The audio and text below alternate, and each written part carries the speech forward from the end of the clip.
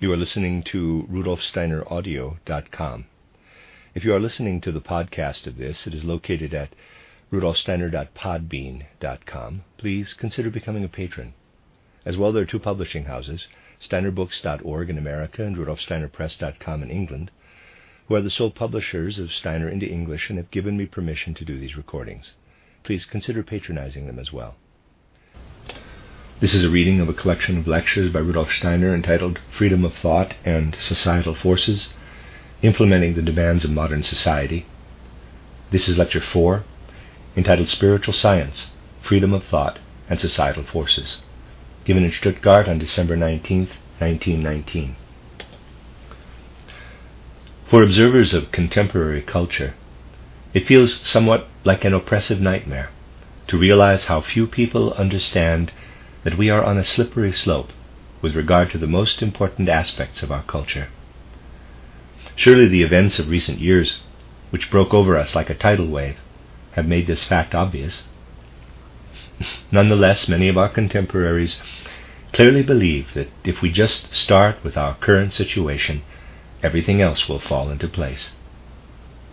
They assume that we will be able to avoid deepening chaos without implementing comprehensive changes. Over the years, I have felt compelled to speak out against this perception, pointing repeatedly to the need to learn new ways of thinking that will motivate us to plumb the depths of our intellectual and cultural life in search of foundations for a real restructuring of public affairs. Admittedly, a small number of people are indeed aware that decisive action is needed if we are not to continue down this slippery slope. Even these few people, however, show little understanding of the reality of the situation, namely that we must make every effort to achieve a new metamorphosis of the human spirit if we hope to heal the many pathological aspects of our declining culture. Three phenomena shed light on the most important points for understanding our need and our time and its needs. The first phenomenon, which I would call the principal shortcoming of our time, is inadequate insight into cultural and spiritual affairs. For decades, my lectures on spiritual science have attempted to draw attention to this shortcoming and its consequences for humanity's present and future development. The second phenomenon, which I would call the principal demand of our time, speaks loudly and clearly in contemporary realities. It has resounded in many hearts for over a century, ever since the words of Schiller's Don Carlos were first uttered, quote, "Give me us freedom of thought." Close quote. Deeper insight into the political and cultural events of our time reveals that many social demands actually conceal the demand for the free activity of human thinking, the inmost core of our being. Many people sigh under the burden of ways of thinking derived either from outdated institutions or from recent economic circumstances. They sense that official credos or economic constraints obstruct independent thought. Their actual longing remains largely unconscious. They are aware only of a vague dissatisfaction that they cannot freely admit, namely that they feel entitled to a more humanly worthy existence. We have implemented a great variety of social programs that are well-intentioned, but are not based on insight into the human soul's most profound yearning, namely the longing for absolute freedom of activity for the inmost core of our being, in short, freedom of thought. We sense that modern cultural, political, and economic circumstances embed us in social forces of such complexity that our intellectual understanding and our programmatic aspirations are inadequate to the task of shaping social structures, such that individuals, conscious of their humanity, can affirm that they are leading humanly worthy lives. Mastering social forces, therefore, is the principal need of our time. Because I have lectured so extensively in Stuttgart over the years, I assume that most of you are aware of the inner purpose and spirit of spiritual science, which sees itself as a cultural need of our times. I will therefore raise only a few principal points here today. By way of introduction, however, let me mention something we have already discussed here in various contexts. Outsiders often associate spiritual science with all kinds of elusive mysticism, unsound theosophy, and the like. In spite of all our efforts to explain the true purpose of spiritual science, why is it so often interpreted as its exact opposite? The reason has to do with the fact that for 3 or 4 centuries, our lives have been increasingly shaped and dominated by a way of thinking epitomized by modern natural science. It makes no difference whether we are scientists or simple uneducated people. Whenever we seek explanations of human nature, society, or the cosmos, our thinking is modeled on natural scientific patterns of thought. If you have often heard me lecture, you know that I do not underestimate scientific thinking.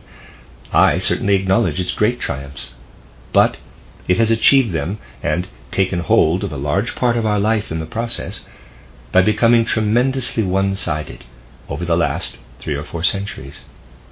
When we think scientifically, our knowledge is based on lifeless nature, that is, on physics and chemistry, which leads straight to technology.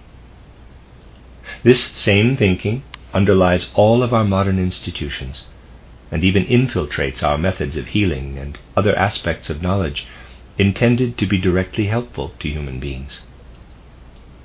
But if we are unbiased in acknowledging the monumental progress of biology, physics, and chemistry, and in appreciating the scope of conscientiously applied scientific methods, we will also be fully aware of the limitations of natural scientific thinking. If we delve more deeply into what we now call real science, we discover that it is best at providing information about lifeless nature and the aspects of life most closely involved with lifeless matter.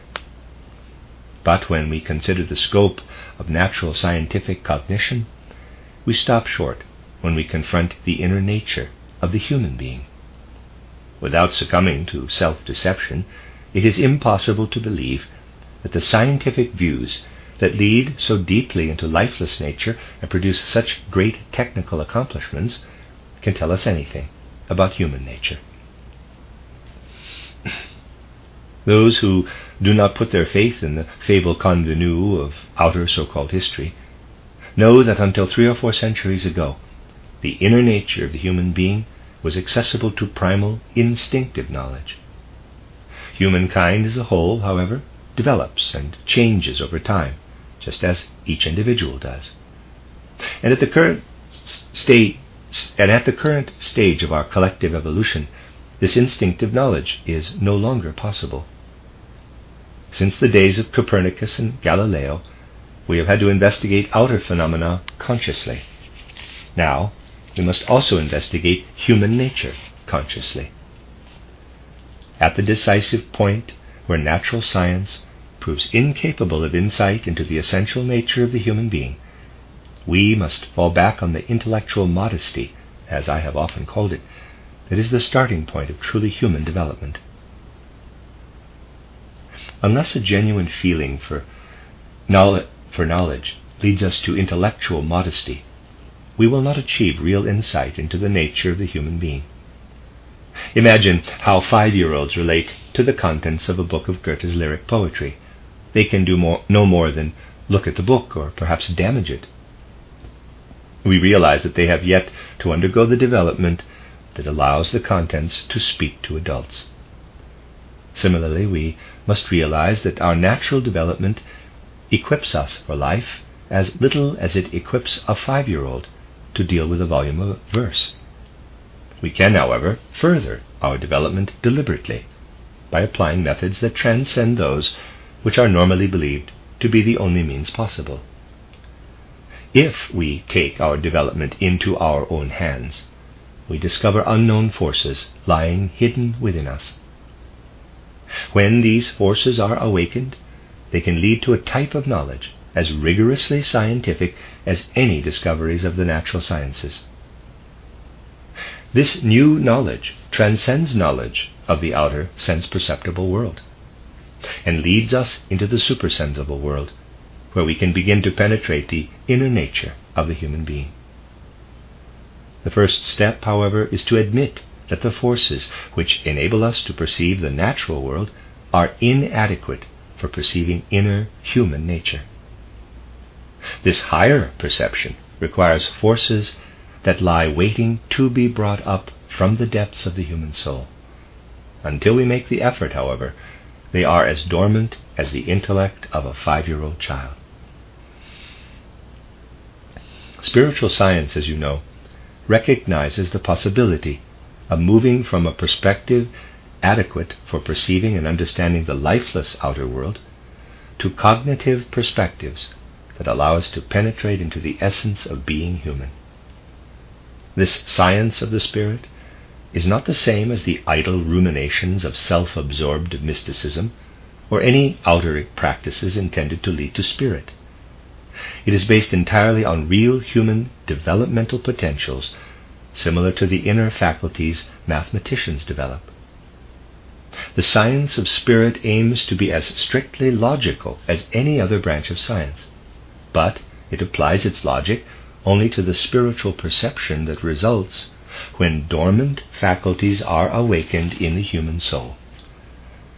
My book title, How to Know Higher Worlds, describes soul-spiritual practices that cultivate inner forces and open our spirit eyes and ears, to use Goethe's words, so that we actually perceive spirit and soul, which are otherwise mere words to us. In this book, I point out the importance of cultivating and strengthening our thinking and the need for self-discipline, that is, for deliberately taking our development in hand rather than simply leaving it up to life, if we are to open our spiritual eyes and ears. Most of our contemporaries still actively reject such ideas. We need only point out, however, that in our time, social demands are emerging everywhere. At the same time, anti-social drives prevail.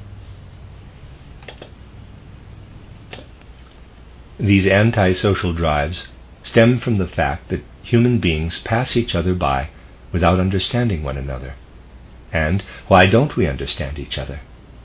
Because what we call knowledge is all in our heads. It is limited to the intellect and does not pervade the whole person.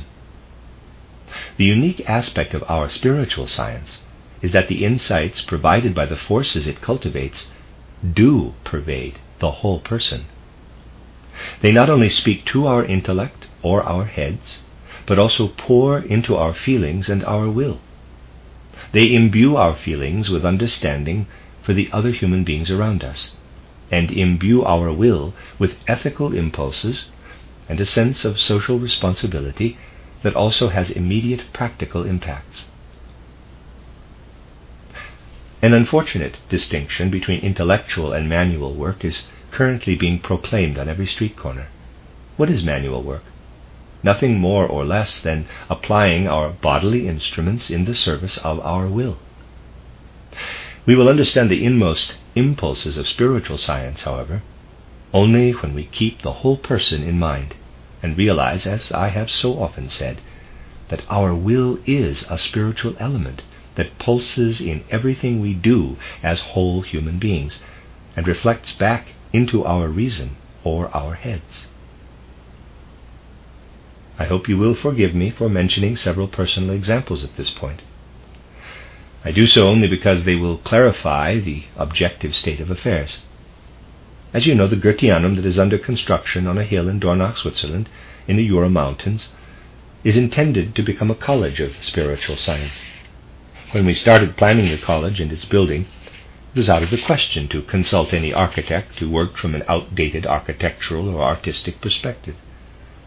This building, dedicated to the pursuit of spiritual science, required a different approach. From the very beginning, our spiritual science has proven capable of involvement in all the outer manifestations of culture. It is truly able to revive and fructify our dated art and architecture, as well as our working life and practical affairs.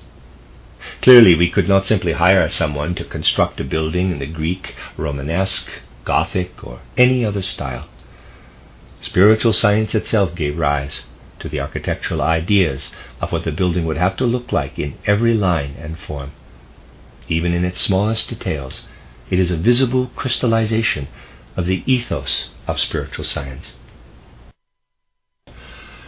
But to return to the personal examples, in the fall and winter of 1913-1914, I built a detailed model of the entire building. Even the architectural drawings were based on it. So was that manual labor or intellectual labor?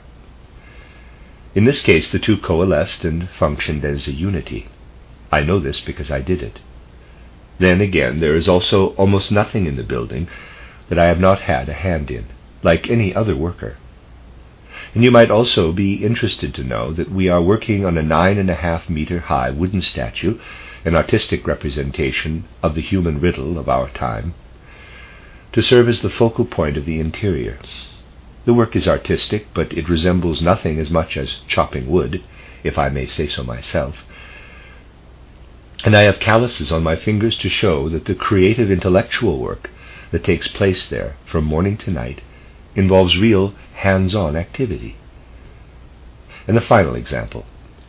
A short time ago, we had to come to a financial decision about whether to make or purchase chairs.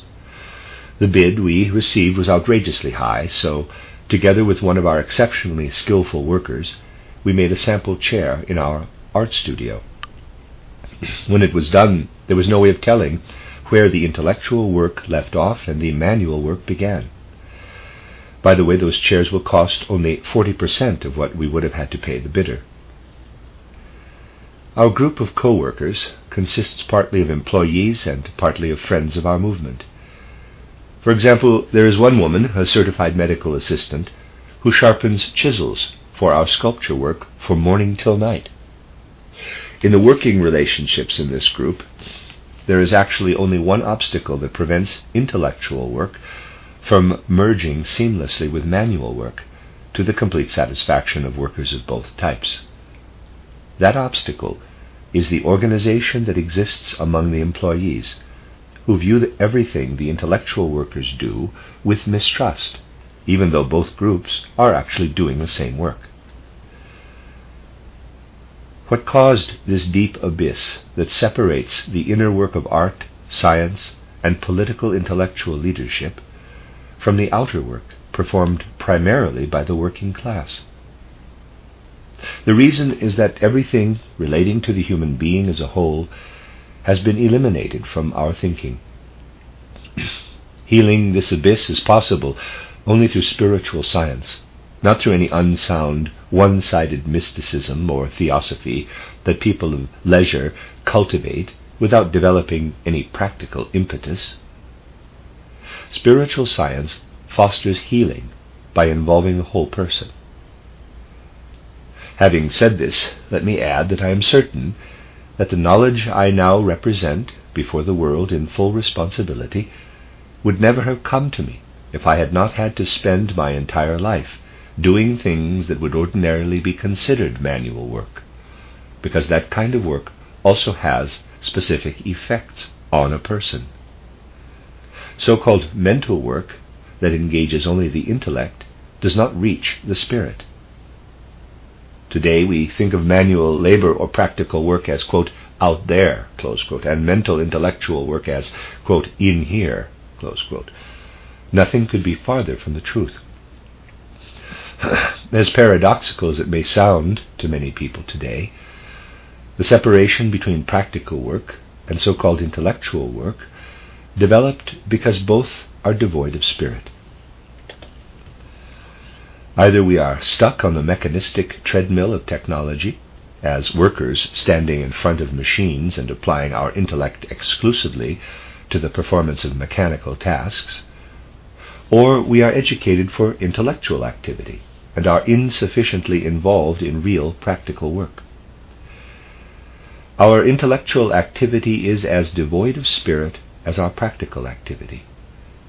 Spirit will be present in our thoughts only when they are fully saturated with reality, when we are harmoniously involved in the world as whole individuals, and when we think not merely with our heads, but as people who touch and shape things with their hands, and notice how practical activity reflects back into the head. The products of disconnected thinking are as devoid of spirit as any products of machines. Spiritual science, as we know it, must not engage in a form of mysticism that is remote from everyday life, but must grow out of full involvement in life. In comparison to the usual intellectual and cultural activity of today, spiritual science must be much more completely saturated with reality. But can we actually call our contemporary intellectual culture, quote, saturated with reality, close quote? Don't we see that our science is powerless to grasp the spirit? In our culture, we usually think we are involved in unbiased scientific activity. This unbiased science, however, came about over the course of several centuries when social conditions allowed the religious denominations to monopolize everything that people wanted to know about soul and spirit, about the life that transcends birth and death. We were allowed to think independently about the outer sense-perceptible world, but not about soul and spirit. As we adapted to this centuries-long ban on soul and spirit research, our scientists became accustomed to limiting their thinking and investigation to the sense-perceptible world. Ultimately, through an elaborate process of self-deception, they arrived at the conviction that exact science was inherently limited to studying the outer sense-perceptible world, and that soul and spirit research went beyond the limits of human cognition.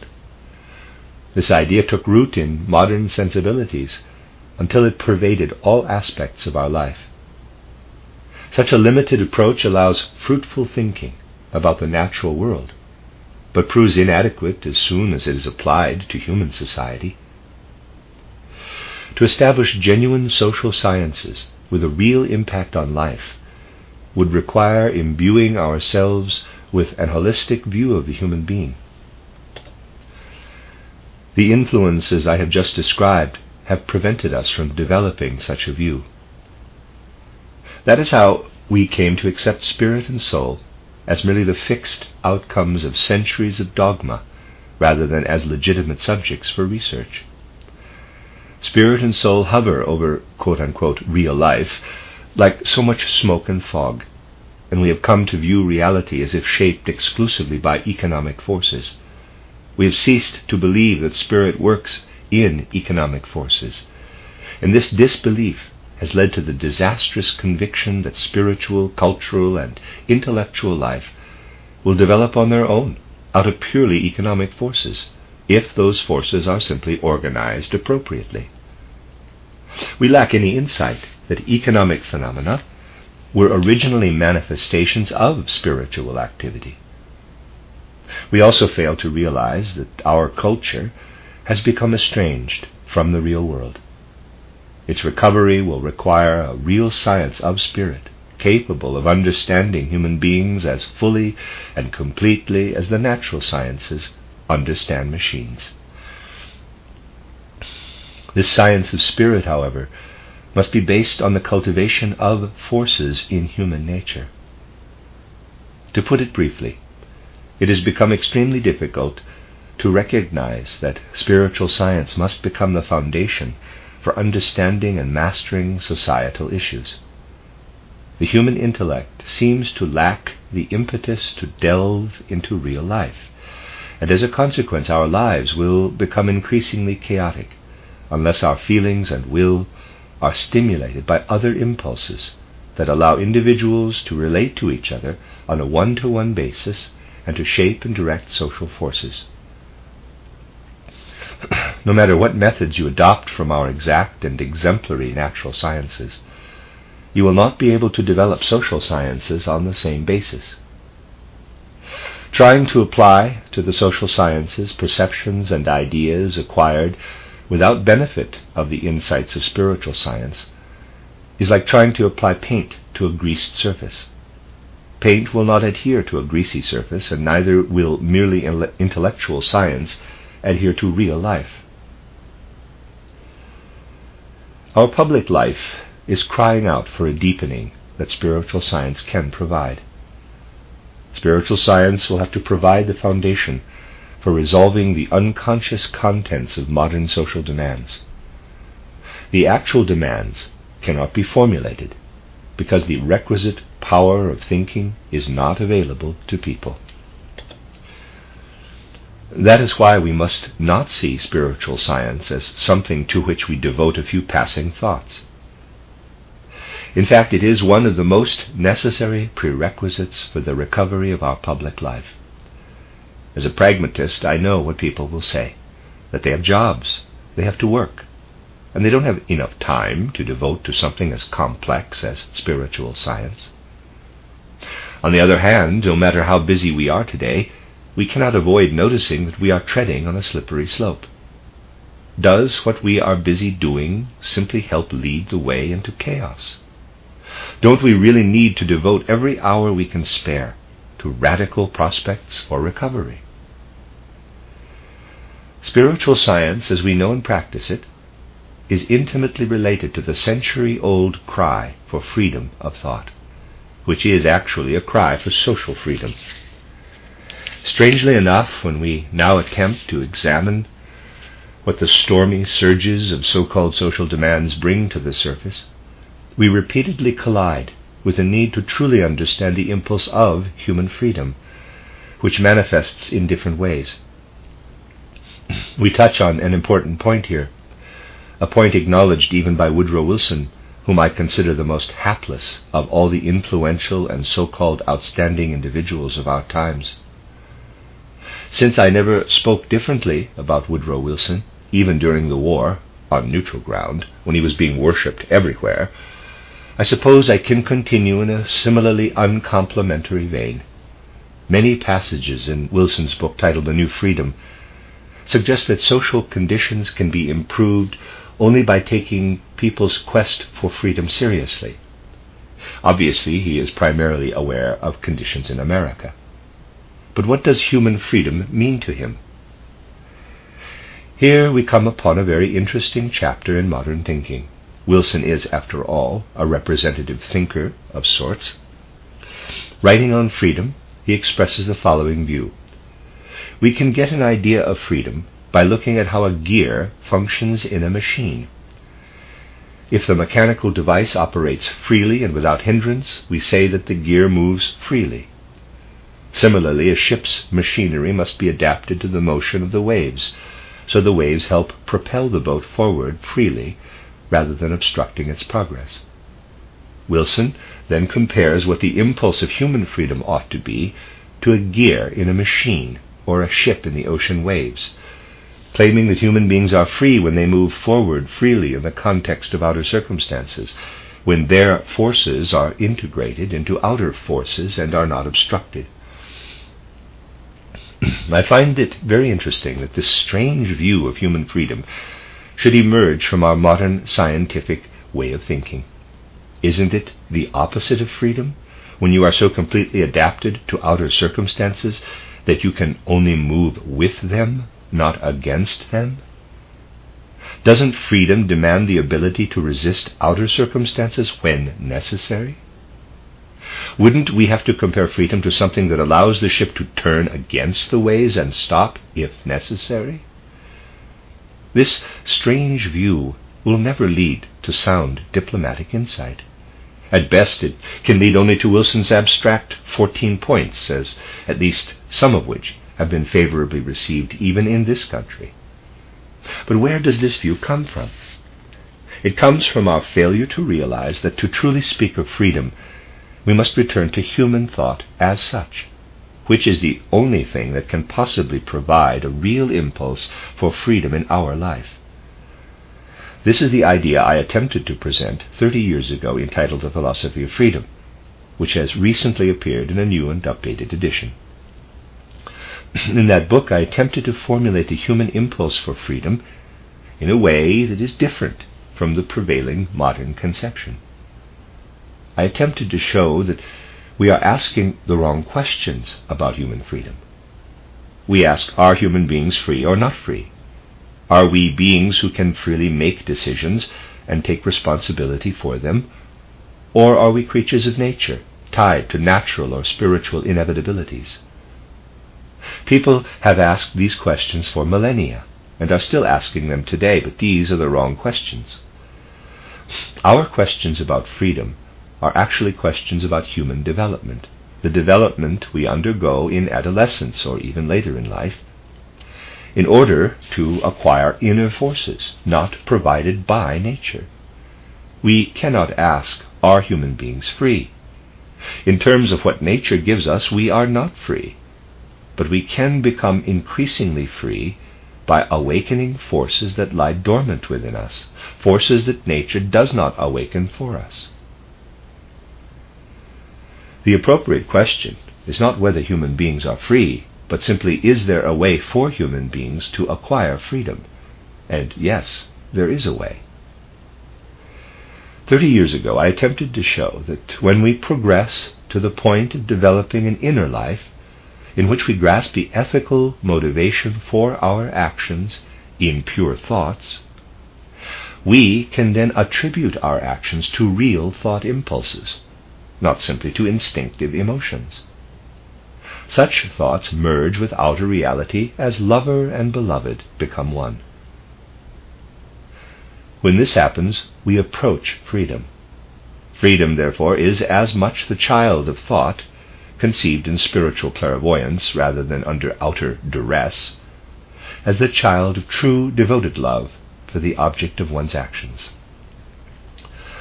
This is what German culture was striving for through Schiller, when he opposed Kant and sensed something of this freedom. We could do well to continue to cultivate it today. It became apparent to me, however, that we can speak only about what underlies moral actions, a foundation that does exist, although people remain unconscious of it, and that we must call it, in quotes, intuition.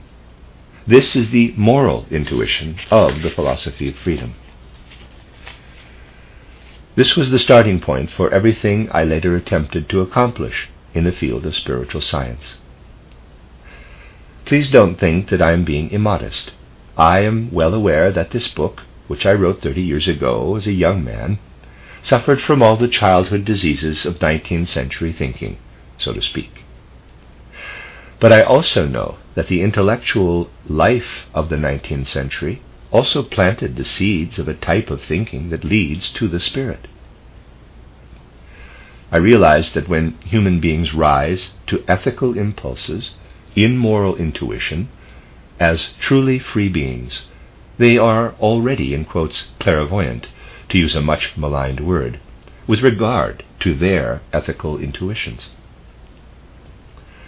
The impulses for all ethical activity transcend sense-perceptible reality.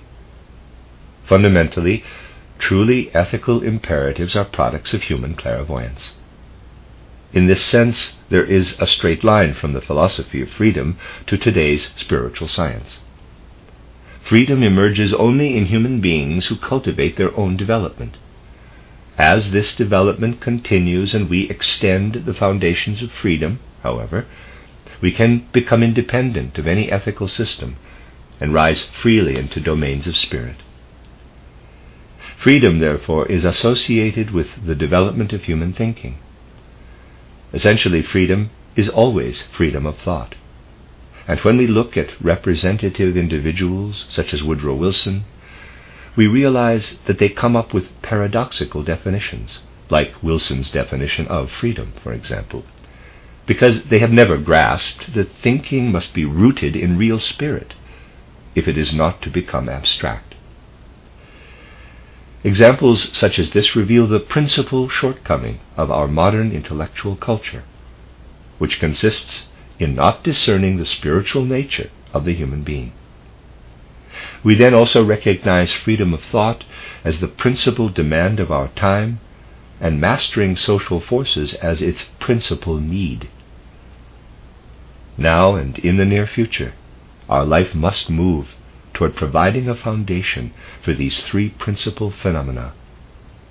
The primal human impulse of freedom cannot be found in any aspect of human nature that is accessible to natural scientific thinking, but only in the aspect accessible to spirit perception.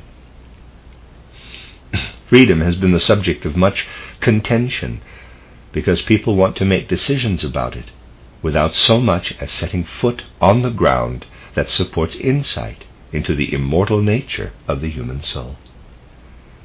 But without an unbiased approach to thinking about human immortality, we are in no position to consider the essence of human freedom. We will not discover the essential character of this freedom if we seek it anywhere else than in a type of thinking that is not natural. Once found, however, it fills individuals with the impulse to become truly socially responsible beings, inserting us into the social order in a way that releases social forces from within, which is exactly what we need. I mentioned earlier that during the construction of our building in Dornach, people who have actually achieved certain heights of spiritual training volunteered for very ordinary, dirty work, and proved no less competent in that regard than people we normally call manual laborers. Admittedly, the Goetheanum is a symbol or representation of our spiritual scientific movement, and the social basis of its construction is not exactly that of a for-profit venture. Titled Social Renewal, and my lectures on the threefold social organism, present the possibility of creating similar foundations for all of our public life. It is simply a shame, however, that many people in other countries cannot visit the building because crossing national borders is impossible at the moment. Why has an anthroposophical group managed to free up social forces that allow the proletarian ideal to be realized, although not in the way it is usually conceived? Because everything we are doing in Dornach, down to the last detail, rests on an holistic approach to life derived from spiritual scientific impulses. The basis of what we are doing there on a small scale could also be applied to all public life. Every factory, every bank, every entrepreneurial venture, all aspects of practical life could be reorganized on the basis of a science that uses the methods I have described to penetrate deeply enough into the essence of human nature to grasp living realities, instead of abstract thoughts and abstract natural laws. We are not looking for abstract mysticism, but for facts that ground us in life's realities. By recognizing the essential nature of the human being, spiritual science also discovers social forces that enable us to organize life in ways that would allow everyone to lead a humanly worthy existence. Therefore, social forces, freedom of thought, and spiritual science are all related. Spiritual science is the exact opposite of what it is often believed to be. It is not something dreamt up by idle bystanders or people of leisure. It aims to be the truly practical approach to life that is so sadly lacking in our time. It aims to immerse itself in life, mastering it through science and practical activity. It deals with human realities, not simply life as we imagine it to be. Today there are perfectly well-meaning people who realize that the intellect and reason we have cultivated for the last few centuries are inadequate to restore health to our public life. If you ask these people what would be adequate, they give abstract answers about re-enlivening, in quotes, soul with, in quotes, spirit, but they come up with the strangest excuses for rejecting real spiritual science. Essentially, they are afraid of it. We repeatedly hear statements like, quote, "Not everyone can become a spiritual researcher," close quote. That is indeed true, as I have repeatedly emphasized here. But it is quite possible for everyone to take the first steps into the spiritual worlds of supersensible existence, as described in title How to Know Higher Worlds, and in the second part of title Esoteric Science. Anyone can take these preliminary steps at any time, but progressing to a deeper understanding of the beings of the supersensible worlds depends on various experiences for which some people today are not yet ready. Becoming a spiritual researcher, in the truest sense of the word, involves overcoming many obstacles. For example, when body-free cognition sets in, we enter a world that is totally unfamiliar. All of our ordinary supports, the security of experiencing the sense-perceptible world, our ordinary intellect, and so on, all disappear, and we must be guided by different inner forces. It is like hanging over the edge of a cliff and having to rely entirely on your own inner being's center of gravity. Many people are afraid of this situation, either consciously or unconsciously, and they disguise their fear in logical objections to spiritual science. They give you all kinds of nice reasons, but the truth is that they are simply afraid of the unknown. We must also consider, however, that we are naturally adapted only to life in the outer sense-perceptible world. The habits we acquire there do not equip us to face the spiritual world, which is completely different. Consequently, when we attempt to delve deeper into that world, we undergo terribly painful experiences. Once we overcome such obstacles, insights emerge from the depths of our being, and we learn about the eternal aspect of human nature and the spirit that underlies the entire world. Not everyone can come this far on the path to spiritual knowledge. But as I have emphasized repeatedly, it is not necessary to be a spiritual researcher oneself in order to assess the legitimacy of statements about worlds we still do not know. Healthy common sense, unbiased by outer perception, is sufficient for distinguishing whether someone is speaking logically or as a spiritist of some sort. Logic is available to all of us, and it is all we need to tell whether someone is describing spiritually healthy experiences. People repeatedly point out that anyone can become convinced of the accuracy of natural scientific claims simply by paying attention to the scientist's laboratory methods.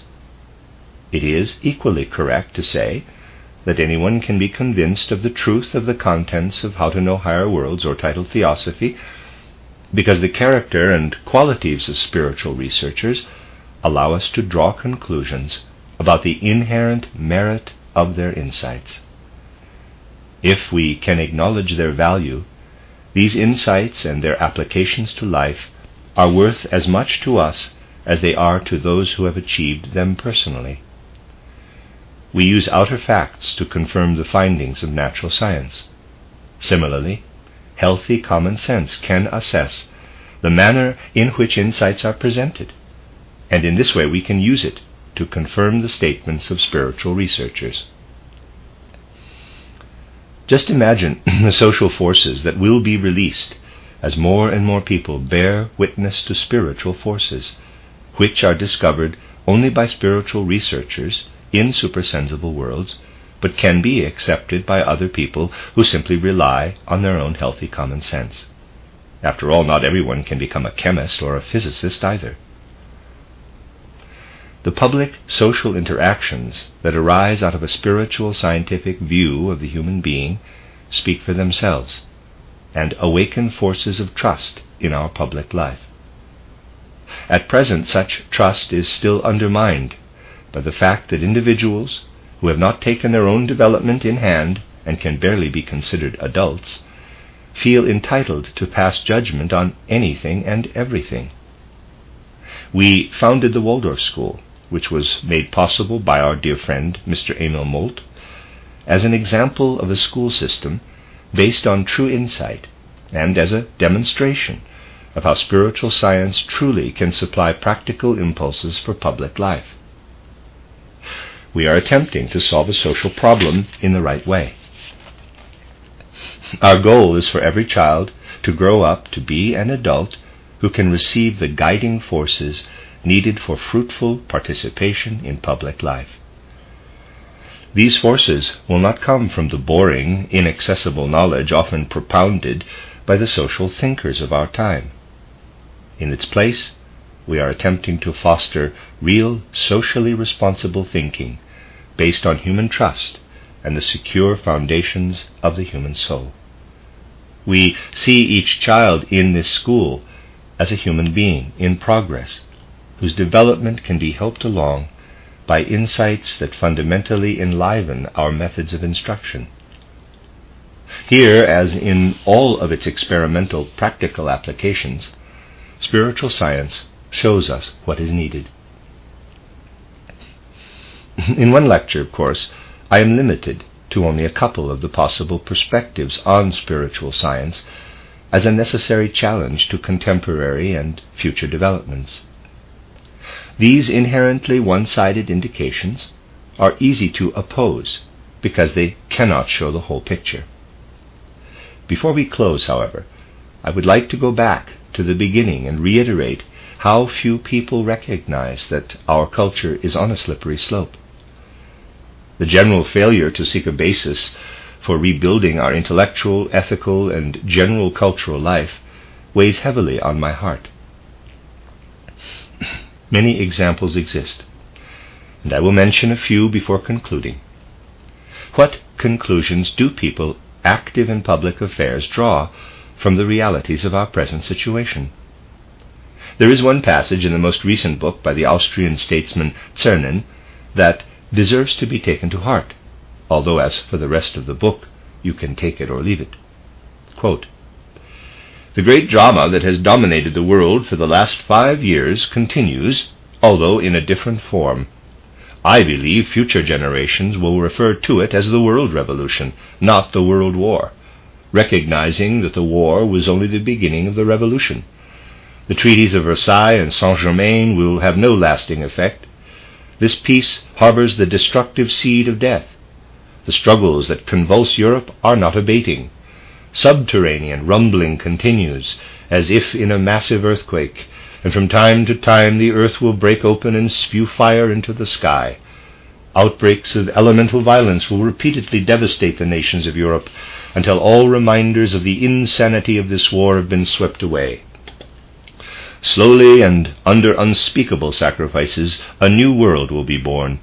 Future generations will look back on our century as a protracted bad dream. Even the darkest night, however, is followed by a new day.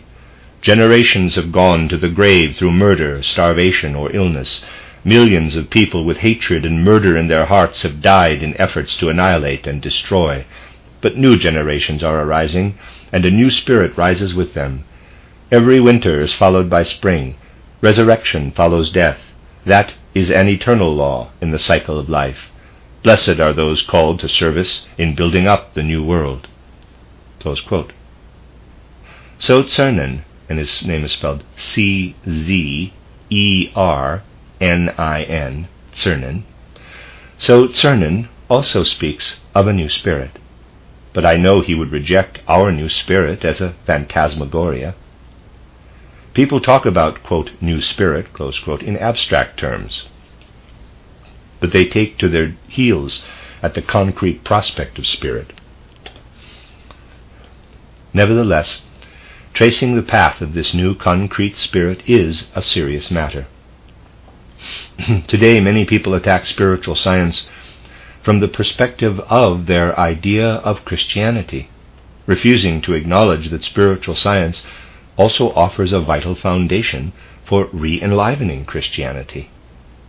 In the Christianity of the future, we will rediscover the living Christ, as well as the historic reality of the events of Golgotha, through spiritual scientific research.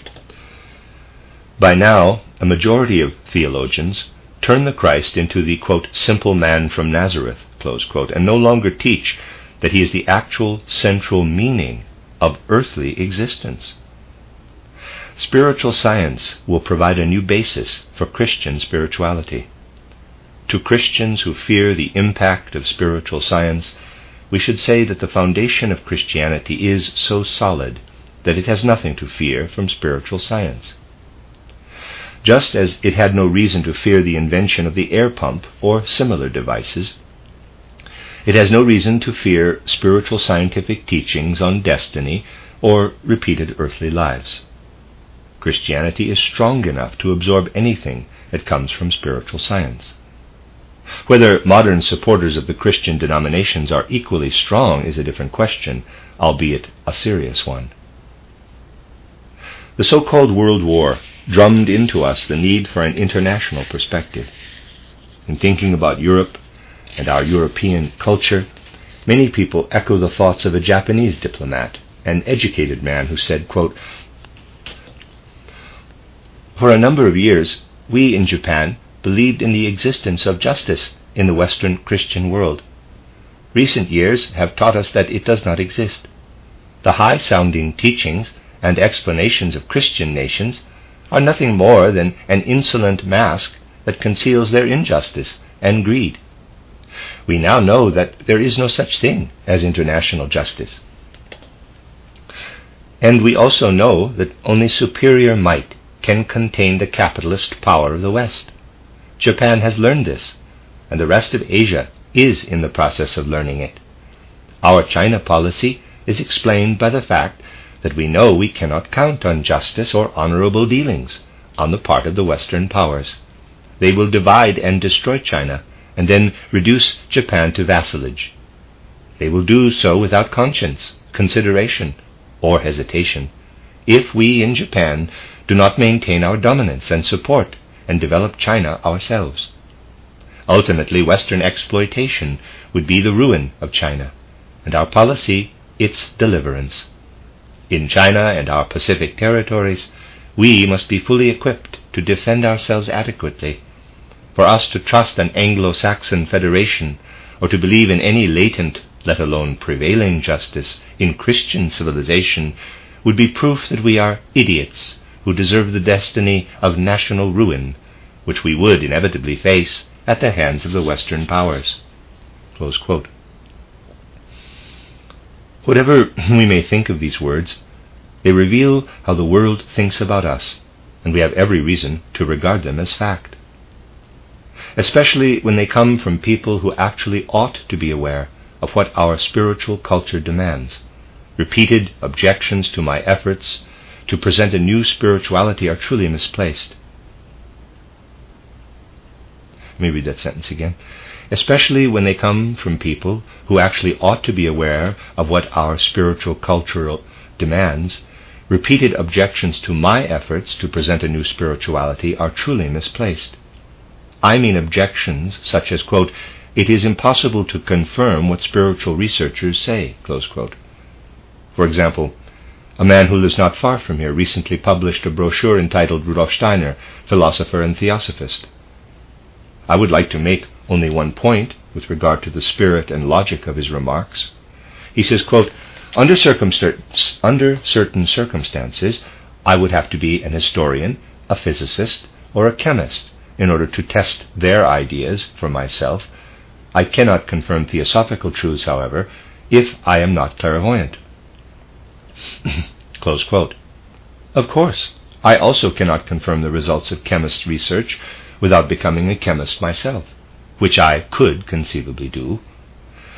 But people do not want to make the effort to become spiritual scientists. In effect, this man is saying something very strange. I need to be able to confirm these statements without learning to apply relevant methods of testing. For him, the question is not whether it is possible to determine the validity of a statement after having acquired the basis for making the determination, but whether he has or could have made that determination himself. Quote, "All formal logical criticism aside, I must answer that question in the negative," close quote. I readily admit that he has to answer it in the negative, but just as I recognize the need to become a chemist myself, in order to confirm the results of chemists' research, anyone who wants to check the validity of spiritual scientific truths must take steps to become a spiritual researcher, which this man refuses to do. His entire booklet is full of this logic, which also underlies many misrepresentations of spiritual science. We have better things to do than to worry about objections of this sort. It would, however, be fitting for the much-tested German people to reassess their relationship to the actual foundations of our culture. Let me quote a few sentences from an essay on Schiller and Goethe, written in 1858 by the brilliant art historian Hermann Grimm. Over 60 years ago, Grimm said, quote, "The true history of Germany is the history of national cultural movements. Great and illuminating deeds occur only when enthusiasm for great thoughts arouses the nation and sets moribund forces in motion." Close quote. Shouldn't we take these words to heart today? And what about these other words that Grimm, surely no revolutionary, wrote in 1858? He said, quote, "The milestones of the people's progress are not the names of German Kaisers and kings," close quote, but deeds in the domain of thought that approaches spirit. At no point in time has it ever been more necessary for Germans to accept and act on Grimm's assessment than now, in this time of need and severe tribulation. We must urge our contemporaries to look back on our great forebears, so we may become their worthy successors. Are we to believe that our forefathers' confessions of faith in our culture are no longer valid today? Must we not continue their efforts, rather than merely quoting their words? Quoting Goethe is not the same as understanding him. We understand him only if we continue his efforts. It is nonsense to quote Johann Gottlieb Fichte today without also carrying on his cultural efforts. You have heard what the world thinks of German culture. The rest of the world must recognize that Germans again have the will to look back on the real milestones in their progress as a people. Our forebears, the great pillars of German culture, were often called dreamers. They were misjudged, just as any talk of spirit is misjudged today.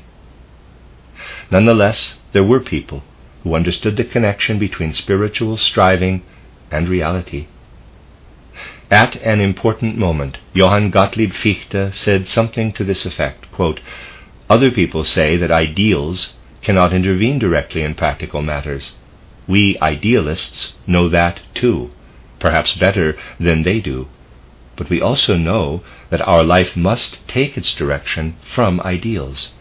Those who do not realize this are not included in the world's plan for humanity. We can only hope that they will also be granted sunshine and rain at the appropriate times, along with good digestion and, if possible, a few good thoughts." Close quote. Much depends on the spirit in which we now look up to the activity of the great pillars of those who gave birth to German culture.